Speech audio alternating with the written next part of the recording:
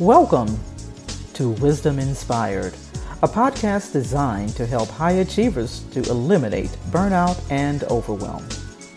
Now let's prepare to open our hearts, our minds, and our notebooks to receive today's wisdom. But before I give you the title for today's topic, I want to correct something from yesterday's episode.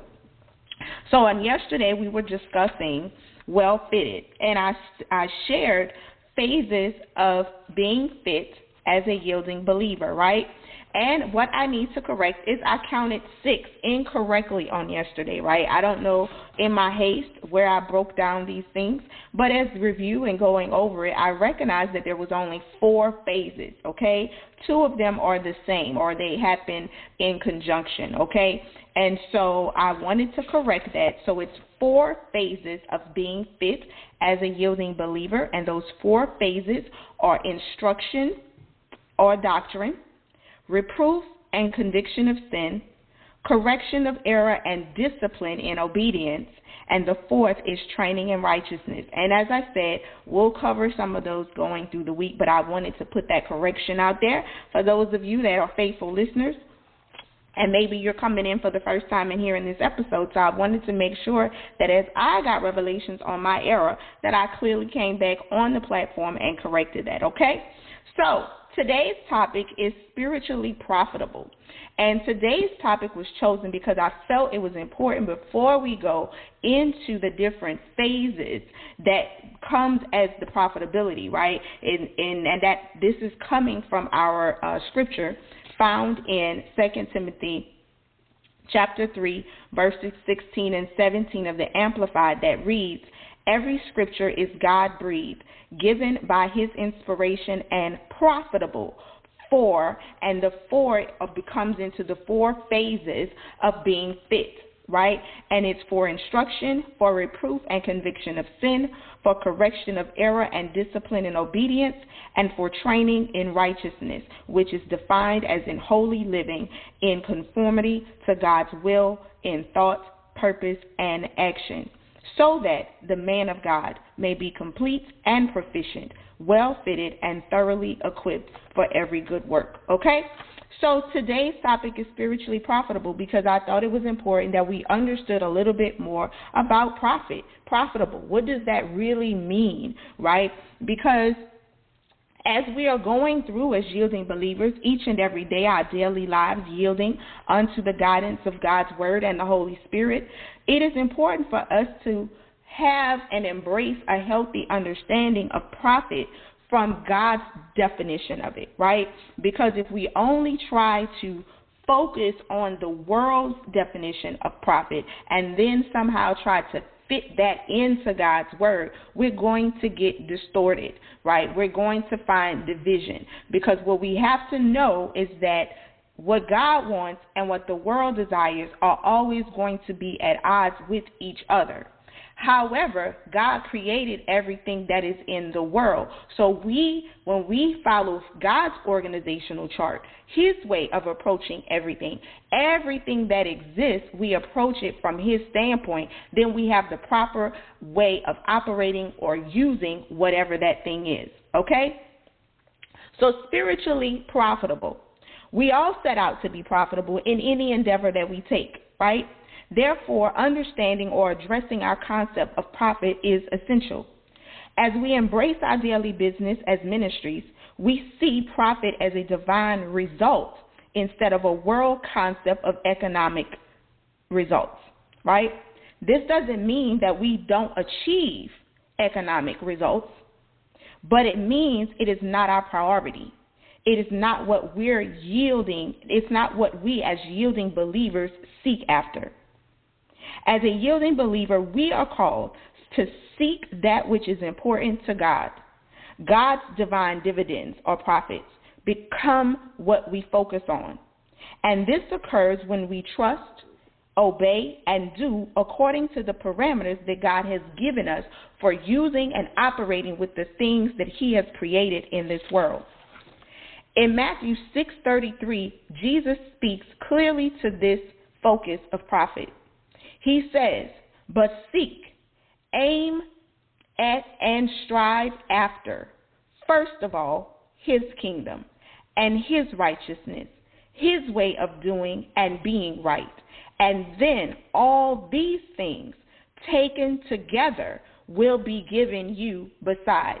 I read from the Amplified Version. So when we look at this in the context, Jesus is speaking, because prior to this in several scriptures ahead of it, he's addressing their questions and concerns about their external human needs, such as what they need to eat, what they'll drink, what they'll wear. It didn't say this, but, nowadays we've added our reputation, our economic reputation and success in the eyes of other people and so forth and so on. So he's addressing all of those external concerns that we as humans focus on. And he's telling them, in God's kingdom, you are to redirect your focus, redirect your aim and what you're striving for. You should be striving, first of all, for his kingdom, God's kingdom, and his righteousness, his way of doing and being right, his way of approaching everything that he has created. And then all these other things, these external concerns that you have, will be taken together and given to you, given besides to you. You don't have to seek after that. And God wants our heart only focused on the things that matter to him. Now, sometimes some people can take this to the extreme. And please do not go off and say that I said that in business we are not to focus on profit, because that is not what I said. What I am saying is that we cannot make that our purpose. We can't make having successful businesses, successful marriages, or successful children, or successful reputations and brands our aim. Our aim is, are we following God's parameters? Are we following his precepts? Are we doing the thing that he has made clear to us to be doing? Because lots of times when you do what God has called you to do, in the moment, you may not see the final results because you're in the midst of the process. And if you only focus on the world's levels of results and profits, you will give up. You will lose courage and you will give in under the pressure because you won't go after that which God has called you to do. A perfectly good example of that is looking at the children of Israel when they were under Moses' realm and they came up to the land of Canaan, and they sent the spies and they came back, and only 2 of those spies came and said, oh, surely we can take them, right? Everybody else said, oh, no, the giants are too big and we can't take them. And because it was 10-2, the people chose to listen to the 10 and they didn't listen to the 2. And so over the next 38 years, they died in the wilderness because they were so focused on the external profit that they did not focus in on the spiritual profit, which is what Joshua and Caleb told them, that God is with us and surely we can take this land. It ain't nothing that we can't handle with God with us. We're doing what God has called us to do, right? With complete dependence on God. And if you go and read that, you'll see that they didn't get in. Only Joshua and Caleb went in under that generation. Okay? So when we understand that spiritually profitable is our focus and our aim, we have to look at the understanding of profitable. And I talked a little bit about that yesterday, but I wanted to go a little bit deeper. So it says defining profitable as yielding, and it gives financial gain. When it's saying yielding a financial gain, that's when speaking in the reference to business or activity. But what we're speaking spiritually, so it's yielding a spiritual gain, right? It's a spiritual benefit or spiritual usefulness. Profit, which is its root word, is defined as to obtain a financial advantage or benefit. Spiritually, it's to obtain a spiritual advantage or benefit, especially from an investment, right? It also has a wonderful definition that I was excited about. It said a financial gain, especially the difference between the amount earned and the amount spent in buying, operating, or producing something. So this right here that made me so excited is because when you define this spiritually and you understand that in the spiritual game, it's the difference between the amount earned. Well, we ain't earned nothing because we can't. We ain't fit. So the amount earned wasn't even paid by us. Do y'all get that? And then the amount spent, right, in buying, operating, and producing something. So the amount spent still ain't something we spent the money on. All our job is to make the right investment. We just have to make the right decision in where to invest, in which stock to invest in. So if we choose to invest in God's stock, in the spiritual way of approaching all things in our lives, then at that point, we are going to yield a divine dividend, right? A yielding believer is in need of nothing else. When God is giving you a divine dividend in all areas of your life, all these other things going to line up and add up anyway. So your focus should be, am I investing into the right things that God has called me to invest in? And for a yielding believer, our investment is studying and applying God's word, his wisdom. And then we will receive those dividends. You spend your time investing from the beginning and the end in all things that God has written. Now, we have to be clear, the Bible and the Word of God is not a textbook. It's not a textbook on running a successful business or having a successful marriage or raising successful children or even building a successful image.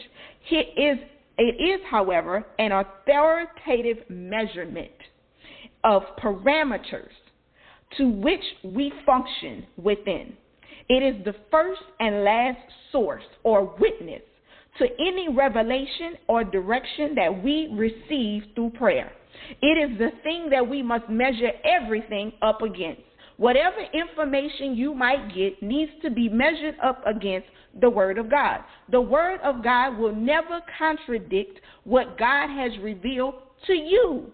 You have to understand that this is about a personal relationship. One thing that he revealed for another person applies to their situations and circumstances, but what he reveals to you applies to you. That's why it says when you read the word, you get insight. Now, this does not mean it takes us completely off course to fulfill what we want. We have to understand and be allowing the Holy Spirit to lead and guide us in God's way, because lots of times we can take the scripture out of context to apply to something that we have a desire of. But that's why back in Colossians 3:16 and 17, we're instructed to have the word at home in our hearts and our minds. If something is at home and it's your standard, you ain't going to get confused by something else outside of you. There will be a warning sign or something that will go off and warn you that this don't belong in what has taken home in my heart. So our instruction is not to wait to when we need the word. We are to be studying and applying the word even when we're not in the present need for it. So we get familiar with it. It becomes something we know. We then know when we're hearing false teaching or when we're recognizing that certain behaviors are taking us away from God's standards for our lives. We understand that this is affecting our profitable margin. We understand that these things are starting to impact the way that we think. And then we're able to get back on course a little bit sooner because we're listening to the Holy Spirit within us that's guiding us. So when we clearly understand profit from God's standpoint, we are free to function. We are free to function according to his guidance and his way, and he will never lead us wrong.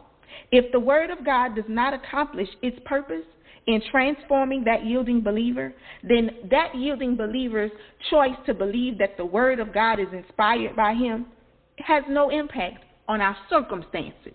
You have to do more than just believe it. You have to allow it to transform you in order for you to receive the dividends. The profit or impact is simple. It will make a yielding believer complete and thoroughly equipped to handle whatever situation or circumstance that arises. So I encourage you today, through today's wisdom, to go ahead and make a decision to not only know what it is, but apply it to your life. Begin to live by it in everything. Don't go and take the world's ideas and then come back to the scripture to see where it fits. No, go to the scriptures first. Get clear about what God is saying. And as you work around and go and move and learn different things and new skill sets, you know what works for you according to the word, because the word is familiar to you and you won't be deterred or taken off course. So thank you so much for joining us here on Wisdom Inspires today. Come back tomorrow. Meet us back on the line at the same time. You guys have a great and wonderful day. I hope you enjoyed the episode of Wisdom Inspired that was brought to you by the AAC Co-working Community, a virtual community designed to support female entrepreneurs, business owners, and freelance professionals. For more, go to wisdominspired.net.